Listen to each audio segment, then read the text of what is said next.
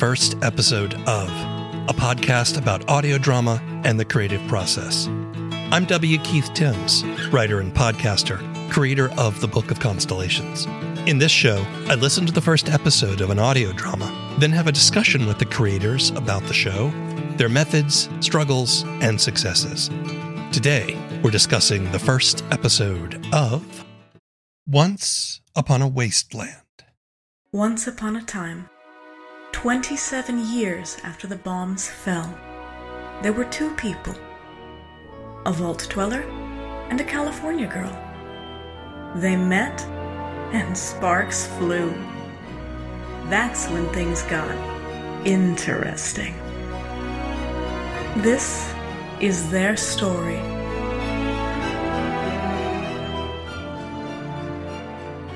Created by Brad Williams, Once Upon a Wasteland is a sci-fi love story set in the world of the video game franchise Fallout. Taking place in a post-apocalypse West Virginia, the story is about Odessa Valdez, a member of a military organization called the Brotherhood of Steel, and Elizabeth Kirby, a freelance intelligence operative, who meet in the irradiated wasteland, fall in love, and investigate a mystery that threatens those that live in the area. Williams combines his original material with existing Fallout lore, using the permissive fan content license that Bethesda Softworks, Fallout's creator, grants. The first episode, titled Such Perfect Identity of Interests, has Odessa and Elizabeth meet while scavenging technology and coming under attack by vicious super mutants. I spoke to Brad remotely from his home in North Carolina. Tell me a little bit about yourself as an artist and a creator. Well, I started as a screenwriter back in the early 90s. I had done a little bit of that and a little bit of TV work when I was an undergrad at Syracuse. Mm-hmm. There were some friends and some peers of mine that did that, so I thought that it looked like fun, and I did it. It seemed like I had a little bit of acumen for it, so I kicked around the idea, I guess, of maybe trying to turn that into a career. So I did some freelance stuff here and there, some spec stuff, that kind of thing. Nothing ever really came of it. And I put down the pen, or I put down the keyboard for about 25 years. Wow. And didn't really write anything. Yeah. I've never been a person who wrote, short stories, novels, that kind of thing. It's not really my preferred style. I'm not great at writing that narration and exposition in that way.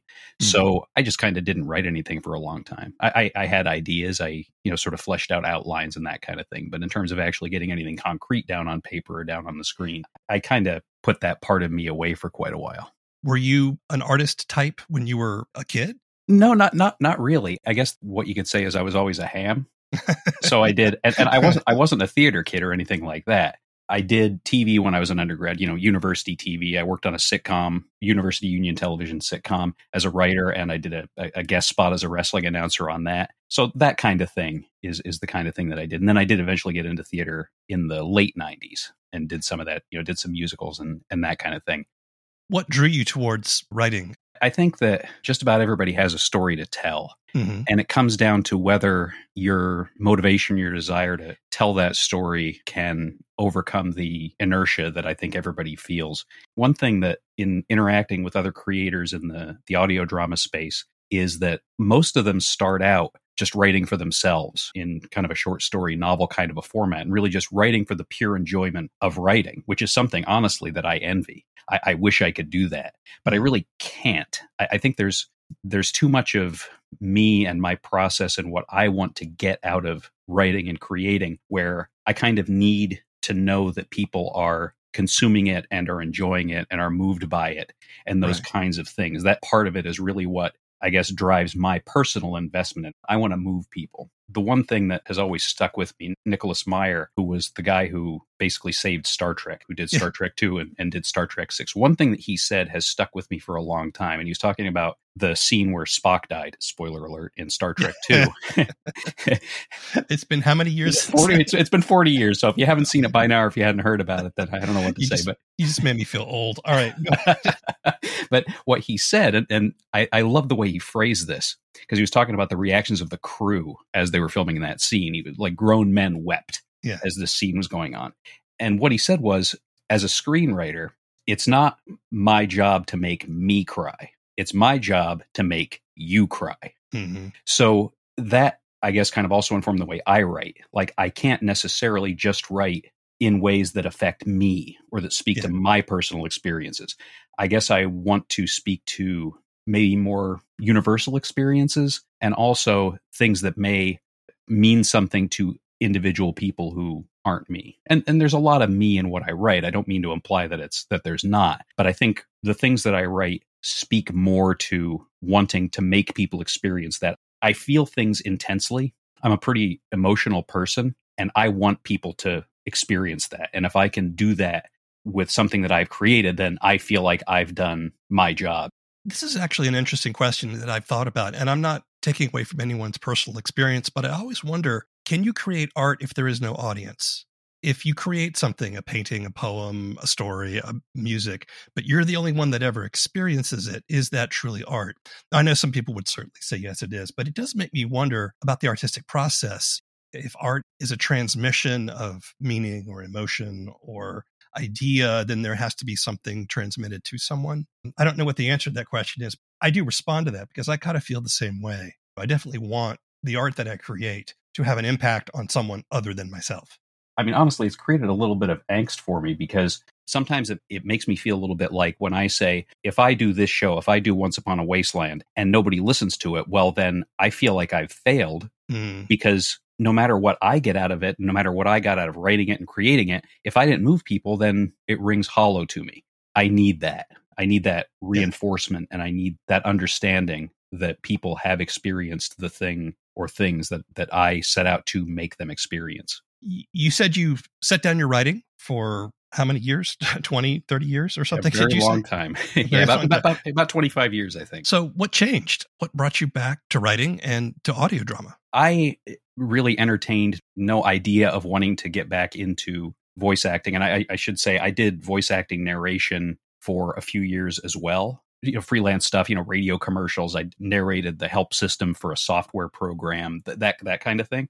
I guess I've always kind of harbored a desire to get back into some sort of performance-based artistic expression. So in the Reddit group for Fallout 76, the Bethesda online video game, the most recent installment in the Fallout franchise, a person who was in the beginning phases of doing their own Fallout-based audio drama, I think he'd released maybe 3 or 4 episodes by this point, had said, hey, I have a casting call. I need voice actors to do roles in this show. So I auditioned for the role. I got the role that I auditioned for, which was the role of Modus, which is an artificial intelligence that exists within the game. The show is called The Modus Files. It's really a fabulous show. It's a great show. It's still going strong. The person who is behind creating it, Lawrence McNamara, is a fabulous writer. So that's a roundabout way of saying joining up with the cast of The Modus Files kind of started that ball rolling. Seeing what Lawrence was able to do with his show and his way of telling a story, and the fact that he's a regular guy, that made me think, well, maybe this is something that I could do. One of the things about Fallout 76 is it's like any Fallout game. It's very much a role-playing game, so you have your character that you play. Lawrence and I started to discuss little scenes and little backstories involving my original character. And those got a little bit longer and a little bit more detailed. And he was incredibly encouraging, just saying, hey, this is really good. You should keep working on this, and giving suggestions and feedback and just some really great back and forth, until it got to the point where he was basically saying, you could make your own show. That's really how it all started. And there is no Once Upon a Wasteland without Lawrence and the Modus Files. Full disclosure, I'm a Fallout fan. Mm-hmm. I have played Fallout 3 and 4 and New Vegas. I have not played 76, but I am familiar with the world. I'm curious as to why you wanted to write a story set in this universe, especially because it belongs to a company, it belongs to Bethesda Softworks.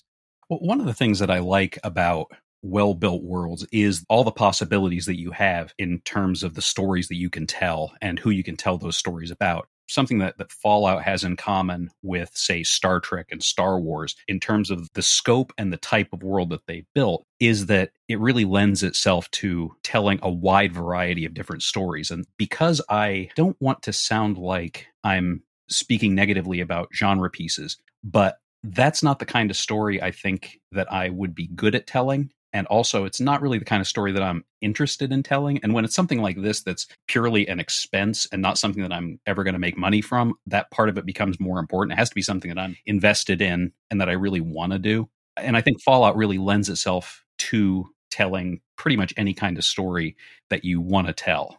For those who are listening that maybe are not familiar with the Fallout franchise, the Fallout games are set in a post-nuclear apocalypse America, but it's also sort of an alternate timeline where technology kind of got stuck in the 1950s in terms of style.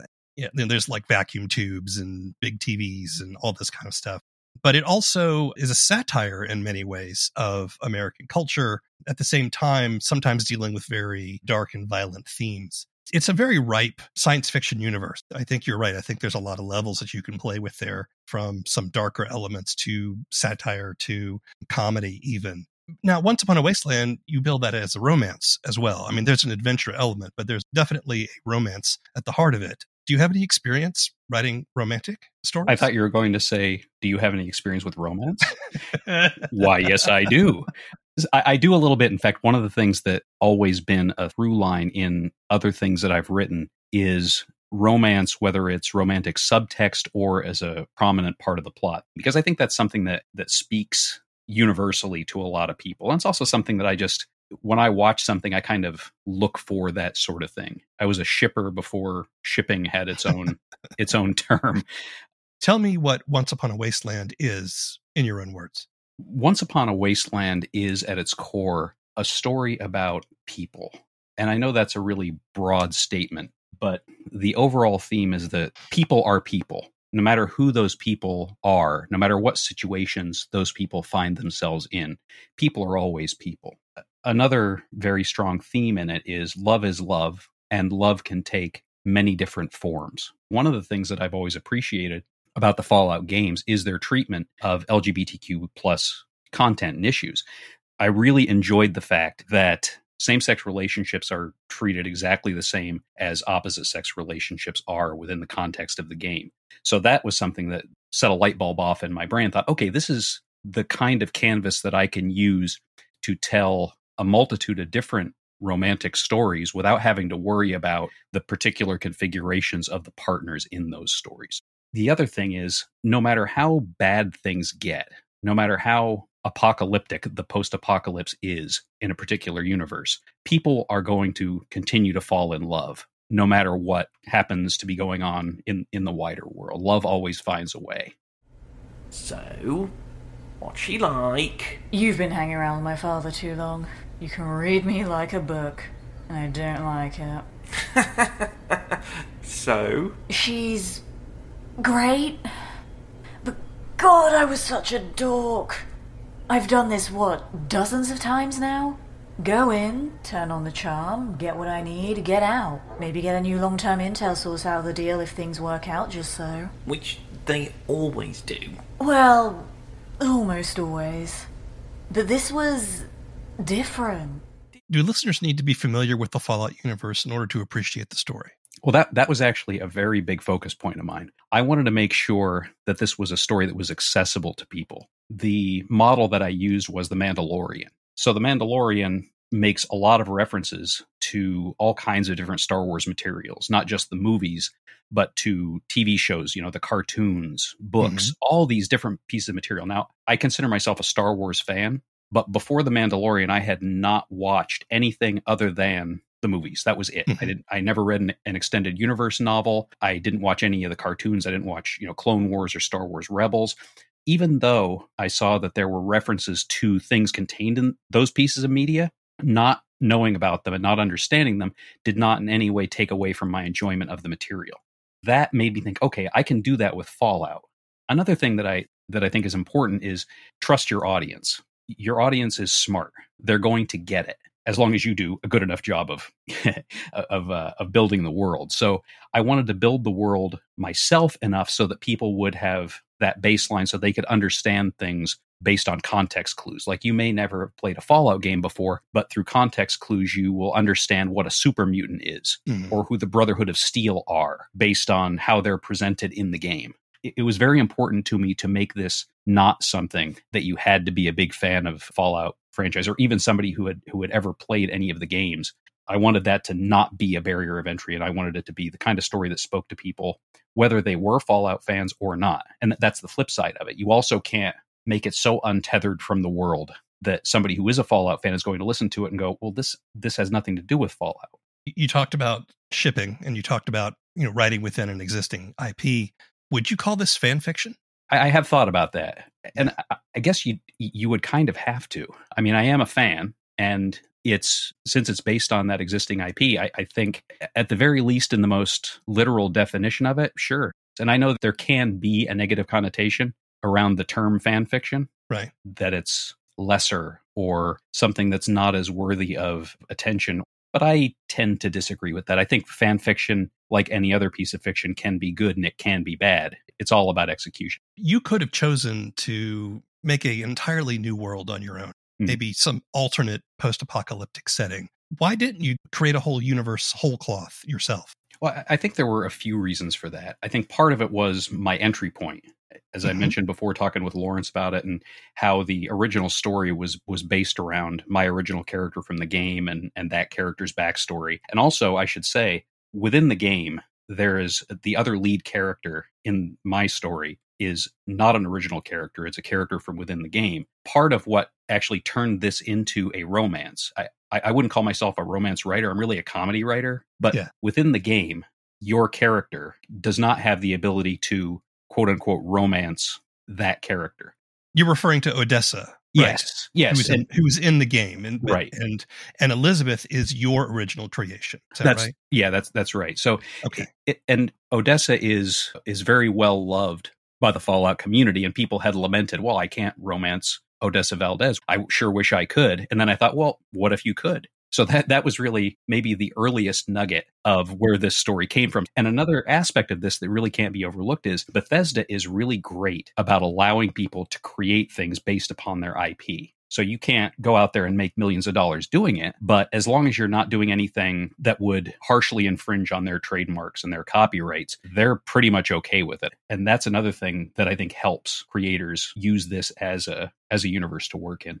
So you picked Odessa as one of the characters there, and you talked about how the community wanted to romance her, but she's not a romance option in the game. Mm-hmm. Is that why you have the dialogue in your episode about how everyone wants to flirt with her? Yes.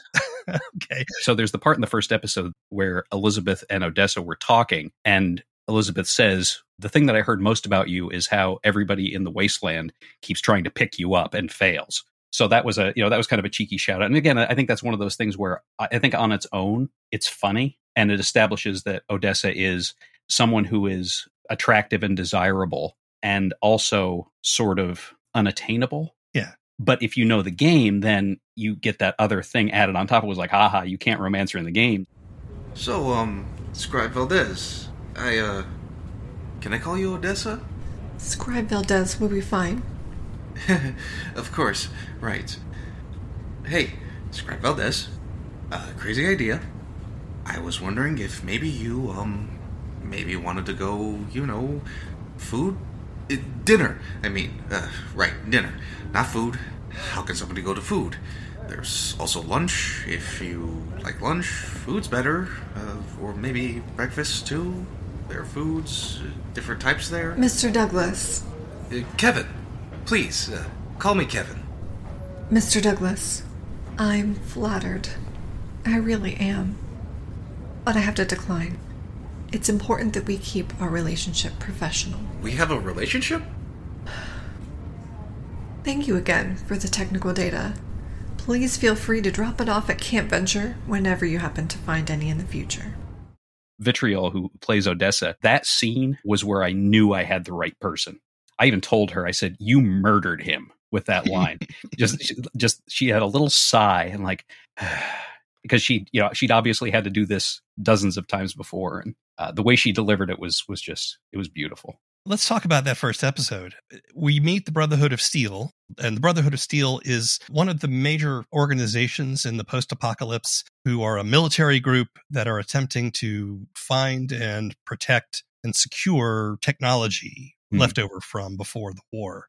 They're out in the fields, and they're breaking into this research facility They get pinned down by some super mutants, and in comes Elizabeth Kirby, who is the other protagonist of the story, who is there also to get some information, but she's kind of undercover. She's pretending that she just happened to be there, and she kind of sweeps in and saves the day. Die, little you! Die! You gotta go. I hear that.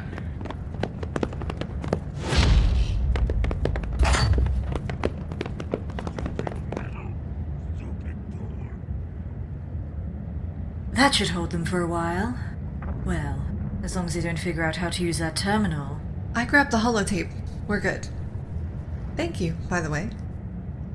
Oh, Scribe Odessa Valdez, Brotherhood of Steel. Elizabeth Kirby, unaffiliated?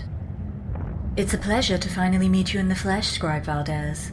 I've heard a lot about you. You have? Valdez, this is not the... Look, let's cut the chit-chat, okay?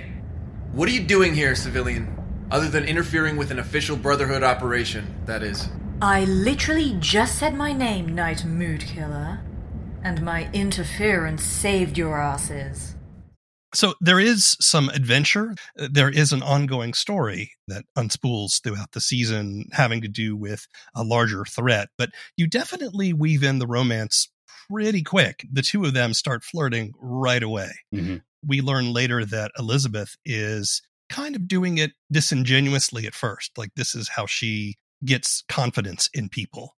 But she also then admits later on that she actually was taken aback by how pretty Odessa is. Tell me a little bit about how you began this story and what you were attempting to accomplish here in this first episode. I wanted to make sure that I didn't scare people off. Like right now, the way that I have the title listed is Once Upon a Wasteland, a Fallout story. Mm-hmm. But when I originally released it, it was Once Upon a Wasteland, a Fallout 76 love story. Mm. I think that the sort of stereotypical wider video game audience isn't necessarily interested in a romance story. So I wanted to make sure that as we entered the story, I established this wasn't going to just be a schmoopy romance story. I wanted to make sure that people understood that there was going to be adventure. There was going to be a mystery. There were going to be references to Fallout lore. I am a total sucker for joining a story in medias res. Mm-hmm. When we open that scene and the Brotherhood of Steel is already in the middle of that battle, there's no setup for that. I love that as a narrative device. Absolutely love it. I think with this first episode, and if you've done TV work, you kind of understand this distinction. I wanted to write it like a pilot, something that is intended to entice a studio executive or a producer or production house that this is a story that's worth shooting as a pilot. You're not trying to sell it to a studio, you're trying to sell it to an audience. And you want to make sure that you put enough in there that makes them want to come back for more. You're a straight guy. Is that correct? That is correct, yeah. I guess I'm curious as to why you wanted this story to be about two women. If that's not your experience, right? Well, I will say I did draw upon the experiences of a lot of friends who are part of the LGBTQ plus community. In fact, that central romance, one of my good friends from my college days and her wife, a lot of the dynamics were kind of based on them. Yeah. But I'll say I kind of backed into this being a queer love story. I didn't set out to make a queer love story. I set out to make a love story. Mm-hmm. And it so happened that this character that became the impetus for the romance part of the story was a woman. And also the original character that I played in the game was also a woman. So it turned into a love story between two women. And that's just two people falling in love. It's normal. It's no different than me falling in love with a woman. Like I said earlier, love is love. So in terms of how I write a romance, the broadest strokes of it, there's not really any difference. If my original character was male, the story would have played out similarly. What do you struggle with? Confidence. That's probably the biggest thing. And Lawrence, again, I know I keep talking about him, but Lawrence is the guy who kept me going throughout this process. There were some pretty rough times. I guess intellectually, and people tell you, hey, when you start a show, whether it's a discussion podcast or whether it's an audio drama, not a lot of people are necessarily going to listen to it at the beginning. You may have 10 downloads a day. So I knew that going in, but it still led to a lot of self-doubt. Yeah. And I mean, there's no other way to put this. I mean, I was a failure as a screenwriter. It's just, that's not navel gazing. That's just a fact. You can have that insecurity really creep in as you've released, say, 2 or 3 episodes, and the numbers are getting better, but your curve isn't that great. And you're thinking, okay, well, do people care? Am I doing this okay? Am I an okay writer? And Lawrence was the guy who said, listen, man, the quality is there. Just give it time. And he would know. Pete already gone through it and he understood. But I'm not proud of this, but I required a lot of care and feeding throughout this process. And I mean, there were times I was a bad friend, but he really propped me up and kept me going, and I guess helped instill the confidence that I was creating something that was good, and the listenership and feedback and appreciation, I guess, would naturally follow. It was just something that was going to take some time, because nobody starts off, unless you already have an established name, nobody starts off with massive success out of the gate. Okay, so this is me speaking as someone who wrestles with imposter syndrome on a daily basis, and someone who's in therapy to help me with it. One of the things that my therapist and I have been working on is taking statements like, I'm a failure as a screenwriter, and saying, well, maybe there is another way to look at that. Maybe every failed screenplay or every screenplay that didn't get picked up is a step in the learning process, and you're getting better. There are plenty of entrepreneurs who have done 5, 6, 7 businesses and they've all failed to get to the 8th one. Are they failures, or are they part of the process? Now, having said that, that is hard for me in my intellectual and anxiety-ridden brain sometimes to accept. But you do have to kind of, I think, try to frame it a little bit and understand that everything we do is a process. There's a song by Elton John called Curtains, which is from the Captain Fantastic album that I listen to a lot. It's about a song that didn't work out. They tried, it just ended up not being a song that was releasable or finishable or anything like that. But the way that it's discussed is as something to build upon for the future, and it uses a kind of a farming metaphor. Cultivate the freshest flowers this garden ever grew. So, yeah, I try to use that to, I guess, make myself feel better about it and to understand that aspect of it. But like you said, it's still a hard thing in the moment to accept. We talked a little bit about this, but I want to revisit the question. How do you measure success? It's difficult, because if you ask me what I consider success to be, if I have moved people, if I've made people feel things, going back to that Nicholas Meyer quote, if I can make people do that, then I feel like I've succeeded. Because of the nature of my show, it's kind of a niche show. And it's in several niches, actually, because it's science fiction, which is a very large one, obviously, but it's a video game story, which limits the audience. Mm-hmm. But it's a romance, which limits the audience even further. Yeah. And it's a queer romance, which limits it further. So it's difficult to gauge success in terms of download numbers and that kind of thing. That doesn't stop me from trying to do that, because how do you measure that you move people? Right. It's much easier if you say, well, I want to have 100,000 downloads this season, right? That's something quantifiable. That's a quantifiable goal, and you can do things to work toward that. But if it's something like, well, I want people to be invested in this love story, and when the big emotional event happens in the finale episode, I want a few people to cry. Well, that's hard to quantify. What lessons have you learned about creating audio drama that you can share with people who might want to create their own? It's a lot of work. Yeah. It's certainly a lot of work to do it right. One thing that I use as an example, and I kept this consistent throughout the season because I didn't want to have a change in tone. Certain choices that I made in terms of production, I kept consistent. An example of that is I really only use music, with a couple of exceptions later in the season, for the opening credits, the closing credits, and scene transitions. Now, I'm big on music. I love music and how it is used in creative works, whether it's movies, television, audio dramas, whatever. And I would have loved to throw in some leitmotifs or some incidental music, but I didn't, because at the very beginning I thought, okay, these are the things that I know that I can do without overwhelming myself. Right. I think one piece of advice I would give is try to make an assessment of what you feel that you can do at the beginning. Don't overwhelm yourself, because I could have gone and said, yeah, I'm going to have like motifs for everybody. I'm going to use all this incidental music. I'm going to do, all these lofty things. And then 2 episodes in, just going, oh my God, like I can't do this anymore. Leaning on people who have done it before is something that I think helps a lot. The podcasting community, both in the audio drama space as well as the discussion podcast space, are very supportive of each other. We are always happy to provide advice, assistance, pointers, whatever. So use that. Get out there and talk to people. I don't even know why I'm going on like this to someone I just met. People say I'm easy to talk to. I can see that. So, Elizabeth Kirby, unaffiliated, now that you have met the real me, how do I compare to the mythical Odessa Valdez? You're probably disappointed. Oh no, if anything, they didn't do you justice. Oh, now you're just teasing me. I'm being serious. Maybe if I'd spoken to a poet. Oh, saved by the bell.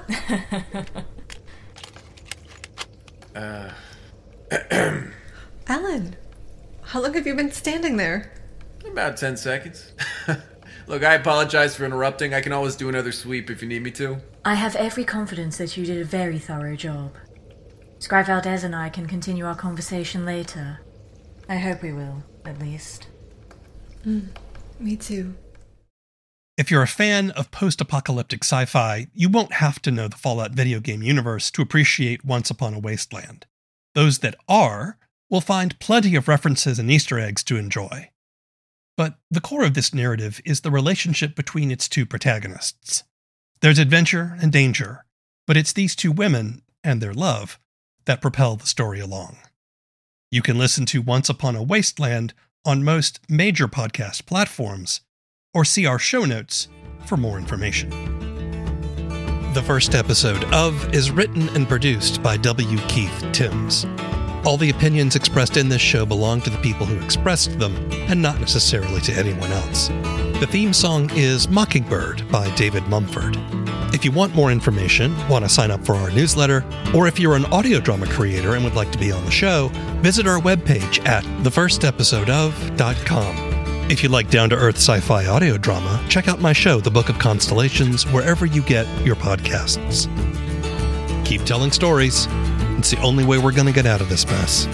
Until next time.